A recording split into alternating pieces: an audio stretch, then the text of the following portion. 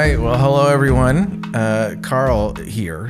But usually Josh starts this thing off, and Josh is not here. Pastor Josh is away today with some of the leaders in our denomination today, learning and growing and spending time together. And so I'm here. I'm doing the thing that Josh usually does, but I do have a very special guest with us today, Pastor Marv. Great to be here. Thanks, Carl. Well, thanks for coming and helping talk about this last week of finances and money and the things that, obviously are very personal to a lot of us. And so, I don't know if Pastor Josh planned this, but he left this last question for us, and he didn't show up. I'm not sure why, but he didn't show up for this last question. And that is it wrong to be in debt? Right. So that's a big question. So maybe we could just, obviously debt is something that all of us to some degree are familiar with. Yes. Maybe some more than others. Just wondering if you have some general thoughts about debt, and does the Bible actually even talk about debt? Right. The scriptures actually have a lot to say about money, and indebtedness would be in the mix in terms of what the scriptures address. So let me just go to a word in Proverbs, because there's nowhere in the scriptures where it says thou shalt not be in debt or thou shalt be in debt. It's neither of those. So we have to draw from some of the wisdom and the principles, and particularly what God laid out in the law for his covenant people back in the Old Testament. But I think of the verse in Proverbs where it talks about the lender is slave to the borrower. The basic principle is that debt it will always leave you in a position of weakness. And so it may be necessary at times, but it's never normal. And so I think in a culture where debt is normalized, where one of the greatest fears that especially younger adults have, so millennials, when they did the test, and I mentioned this on the weekend, when they did the surveying, they found that one of the top fears is that I will be in debt for the rest of my life. And I think we just need to establish biblically that debt is not normal. It's not sinful, particularly, but it's also not normal. Okay. And neither is it wise to plan to be in debt for the rest of your life. So I think that is a general kind of foundation. And then if you look at the Old Testament, you see how God put together the laws that he gave to Moses and the people of God. And what you find is that there is an allowance for debt. For debt, you could borrow money. Now, among God's people, they could not charge usurious interest rates. They had to limit their interest rate. The other thing that was put in place is that there was a limit on the number of years that you had to pay off the debt. So no more than 7 years. So that would limit borrowing, because somebody wouldn't lend to somebody. And then wouldn't lend to somebody if, it was going to take them 10 years to pay off, because all of those debts would be forgiven after 7 years. Oh, wow. And then you have the year of Jubilee, where land reverts back to the original families and all of that. So God didn't say don't go in debt. He just made it really, really challenging to go into long-term debt. And so I think we're not bound by those were old covenant laws. Those were the laws that God with God's covenant people. But I think we draw wisdom from that. We draw an understanding of God's heart and mind. I really believe God doesn't want his children to be in crippling debt. So what kind of debt will cripple? I think there's basically, as I see it, 2 or 3 kinds of debt. Okay. So there is short-term, I owe somebody, they bought me coffee and I said I'd pay them back. Just pay it back. Sure. Yeah. Then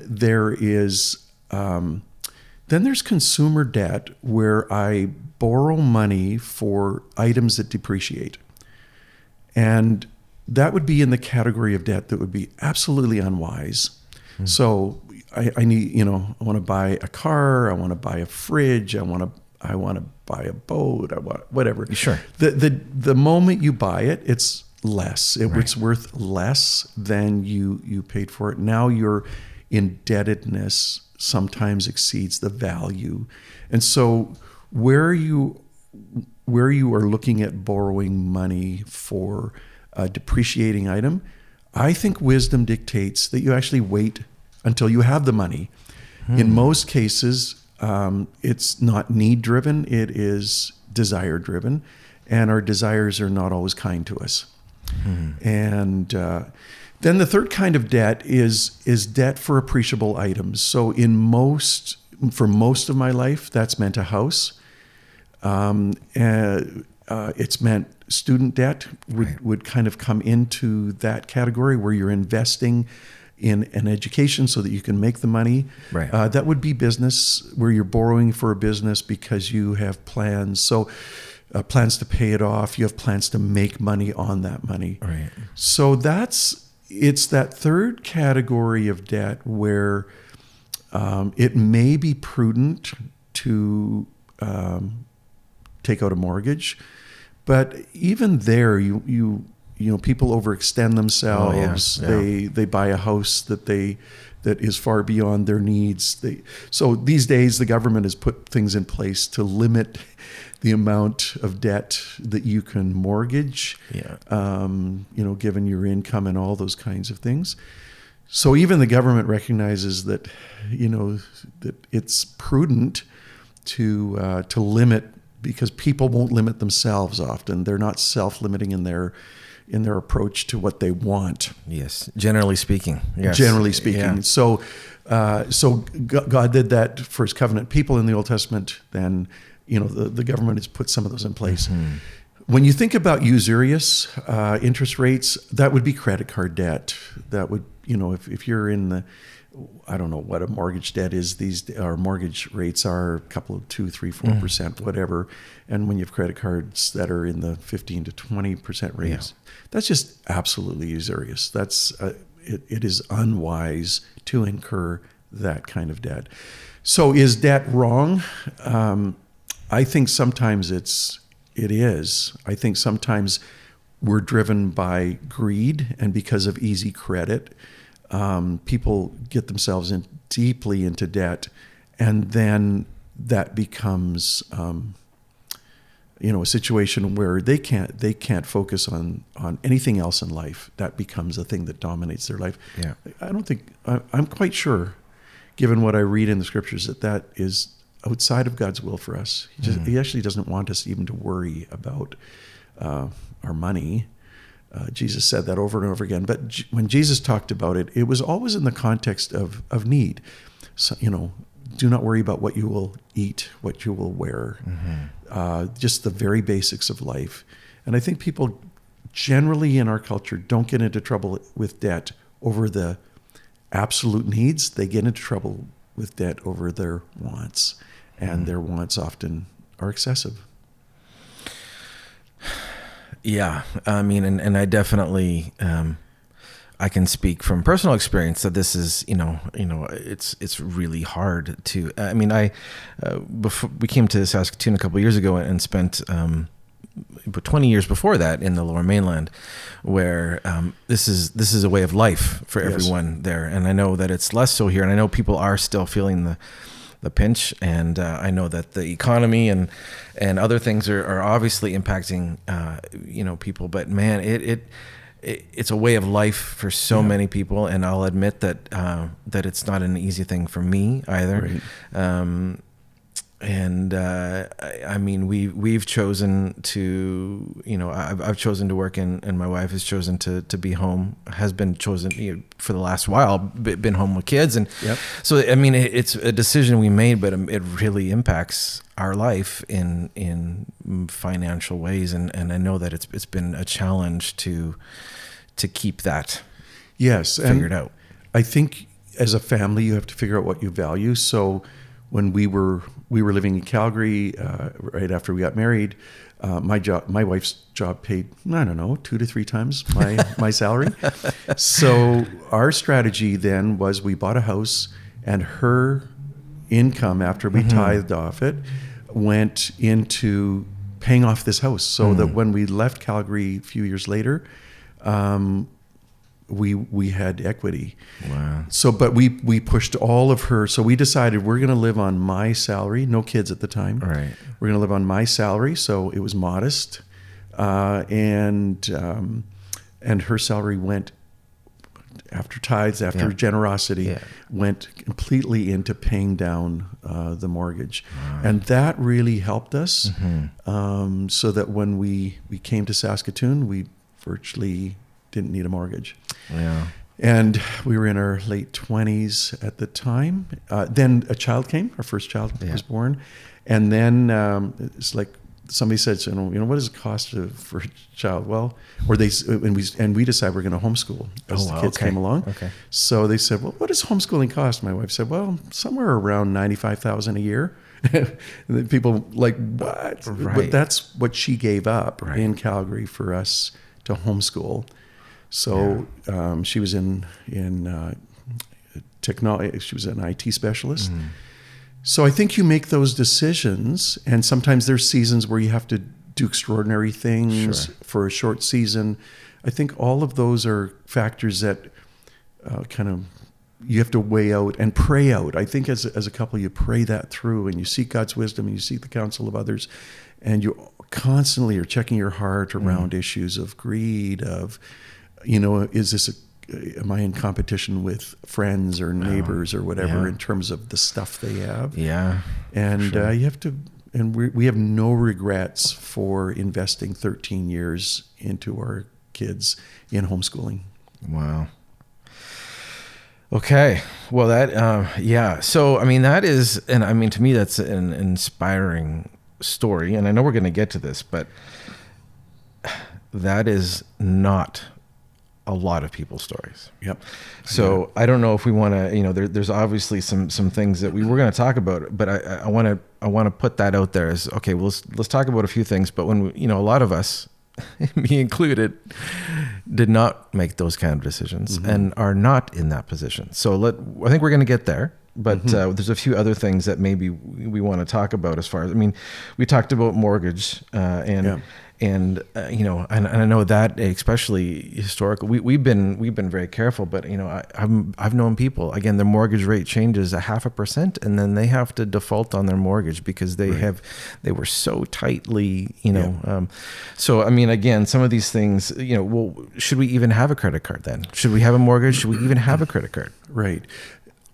So I think, again, it comes back to the wisdom around borrowing money for depreciable items. I say, absolutely do not. Like, I think it's just unwise to do that. So I have a credit card that in the last 30 years, I missed one payment, and it was a timing issue. Back in the day, we didn't have the automatically pay it all off every month kind of option. Sure. And so I missed the day by one day, and I went and looked at it, and I now owed interest on it. Sure. So I use my credit card, but I've once in 30 years paid interest. Wow. So if you can't do that, then get rid of your credit cards, cut them up. Yeah. Just use cash. Go to an envelope system where you fill the envelopes up with cash. This is for food. So it all is based on pre-planning, on discipline. For most of us, it's not that practical to use cash anymore. Sure. So if you're doing online purchases, you do need something. But I think you just need to be pretty brutal. It depends on the vision you have for your life and your finances. Right. So if you want to be in debt for the rest of your life, you can plan for that. But if you want to live debt-free, you can also plan for that. Sure. And the scriptures would certainly advocate for moving towards absolutely debt-free living, mortgage-free. Yeah.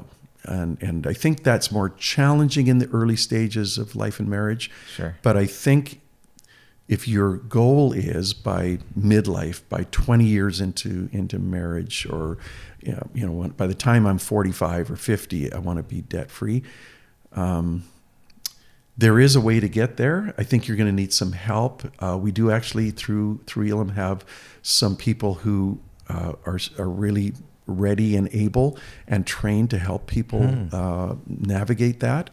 We have a gentleman in our church who is just heading into retirement after a career in banking, and he's taught some of the courses for us, the budgeting courses at the church. And in talking to Josh, I think we're going to try to engage him again, possibly in the new year. Yeah, that'd be great.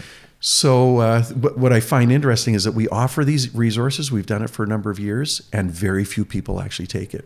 So people are really feel very pressed by their finances, but finances often are the thing that they don't want to talk to anybody else about until they absolutely have to, right. Because now a bankruptcy counselor is calling them, and then they're really interested. Yeah. But we have had some who just wanted the wisdom. They were younger people. They wanted to figure this thing out, and so that there are some really good resources. We can offer those resources through Elam. Well, I mean, that's amazing, because I think that's just it. I mean, not that I think I had mentioned this to Josh the other week. Sometimes it's like, well, if I don't open my credit card statement, I don't actually know what's in it. Yeah. And I think a lot of us, a lot of people live through their finances that way. Just sort of, you cross your fingers, you hope it's going to be fine. You hope that, you balance your bills right, so that you pay a little bit here, you do a little there. You just kind of keep it limping forward as much as you can. And to actually tackle that is hard. Yeah. So I think if you're on the very front end of all of that, putting patterns in place are much easier than changing those patterns after a decade. So I think if there's a younger listener who's tracking with us on this podcast, I'd say if you can start in your early 20s, really putting some things in place, you're gonna the decisions you make about so many things by the time you're 27, 28 will determine how your life is when you're in your 50s. So, and that would be in terms of relationships, that would be in terms of decisions, but particularly in the area of finances, the patterns that you establish by the time you're 26, 27, maybe 28, those patterns will determine whether you're going to be in a real pinch in your midlife, or whether you'll have some margin and some freedom. Well, that's good. So what happens? I mean, I know you mentioned the word bankruptcy. I mean, is there a biblical view of what to do when you're that deep in debt? Yeah. I mean, bankruptcy means that there's been a whole series of decisions you've made, and then things that you couldn't control or couldn't foresee. So it's not entirely on the person, but it ends up being weighing down that person. Over the years, as I've talked to people who are in that place where, it's a business bankruptcy, conditions changed. I think that's a little different than the personal bankruptcy side. Sure. So I'm not a financial counselor or advisor, so I don't want to go there. I think if it's a business bankruptcy, absolutely get some help, get a professional in. Yeah. That's probably true on the personal side too. If you're at the place where, you're talking about bankruptcy, I think that there is a principle. Bankruptcy will leave you with a bad name. Again, back to the book of Proverbs, it says, a good name is to be more desired than, and I forget the exact wording, but it's all about keeping your name and your reputation, because in the end, that's all you've got. Right. Yeah. So bankruptcy puts a black mark on your name and your credibility. So I heard a fascinating story a number of years ago that kind of stuck with me. It was a person who they were pressed into a corner. They'd made some really bad financial decisions. They declared bankruptcy, and then over the period of the next number of years, and it took them years, they actually paid off all of their creditors, even though they didn't have to, because they wanted to restore their own credibility and for their own sense of well-being. And as a way to honor God, that's what they did. Wow. Now, is everybody going to go there? Maybe not, but I think when I read the story, I thought, good on you. Yeah. That's an amazing way to honor God, because as a follower of Jesus, your credibility, even in your financial decisions, and you pay your bills on time, you don't leave people hanging, you don't fight and argue with people over money. When you violate that, it's a reflection on the Jesus who lives in you. So I think you want to be really careful along those lines. I think I said it on Sunday. The way that the people lose trust, the way that relationships break down most quickly, is when there's money involved. And so we've made it a practice even in our own personal lives that we don't lend people money, we give people money. Wow. So we don't, if somebody's in need, we don't say, hey, and we do that with the church. We have an alms fund. We're blessed. People have been generous to an alms fund. And we often say, somebody says, oh, I need $1,000. Can you lend me $1,000? No, we're not a bank. We're a church. And in Jesus' name, we want to help people. Right. So we hear your story. We want to come alongside of people who've experienced an emergency. The primary earner in the family gets sick, and there's no, it's those kinds of things. Yeah. And so we'll come alongside to help, but we don't lend because we don't want to kind of be a master over anybody. Yep. Well, interesting. Okay. I mean, there was one other separate topic, but it actually seems to me to tie to this really closely. So many people, and I'll admit, myself included, live what feels like paycheck to paycheck. Sure. Not a lot of margin, not a lot of extra. And so in some ways, if I could get through a month of going, paying the bills and I don't go into debt, then I feel, hey man, this is a good month. We're doing well. Now, we're talking about generosity then. Again, for me, sometimes I get through a month and think I paid all my bills. That's all I need. That's what I've succeeded. Yeah. Yeah. But I feel like that's actually not the right answer. Right. So I'm just wondering about how, like, faced with, again, I just heard on the news that the prairies, people living on the prairies, in the last year have less money every month than they did at this time last year. Yeah. 50% of people living on the prairies have less money. So that's a lot of people. So what, again, if we're just trying to make it each month, how do we even be generous? Yeah, that's a great question. And I've had over the years, people have said, I have this desire to be generous. I want to tithe. I mean, I believe that it's but I'm so hard pressed. I come back to the kind of the core truth, the foundational truth about money and finances is that God is my source, and I kind of reflected on that both last week and the week before. And so if God is my source, I'm gonna honor Him with my finances. And so I'm going to find a way to do that. So I think that's why Paul, the genius of Paul in using the Macedonians in 2 Corinthians 8-9 as an example, here were people who had no margin, and yet they found margin, which is really interesting. And so sometimes it's really challenging for me as a pastor to answer the question when somebody says, so how do I do this? How do I tithe and still meet all my needs? And if I tithe, we're not going to eat. And I'm going, oh, don't put that pressure on me. But it's an honest question. So my counsel is start somewhere. So and the other foundational principle is that in my generosity, I don't give from what I have left, because most of us have nothing left at the end of the month. Right. I start with what I have, and I'm generous off the top. So you go back to the Old Testament, it's about first fruits, and it is where the rubber meets the road in terms of, do I really trust God? And so when I've said to somebody, start somewhere, it might be at the beginning of the month when you get your paycheck, give something. Yeah. And see what God will do, and watch God provide in ways that He hasn't provided.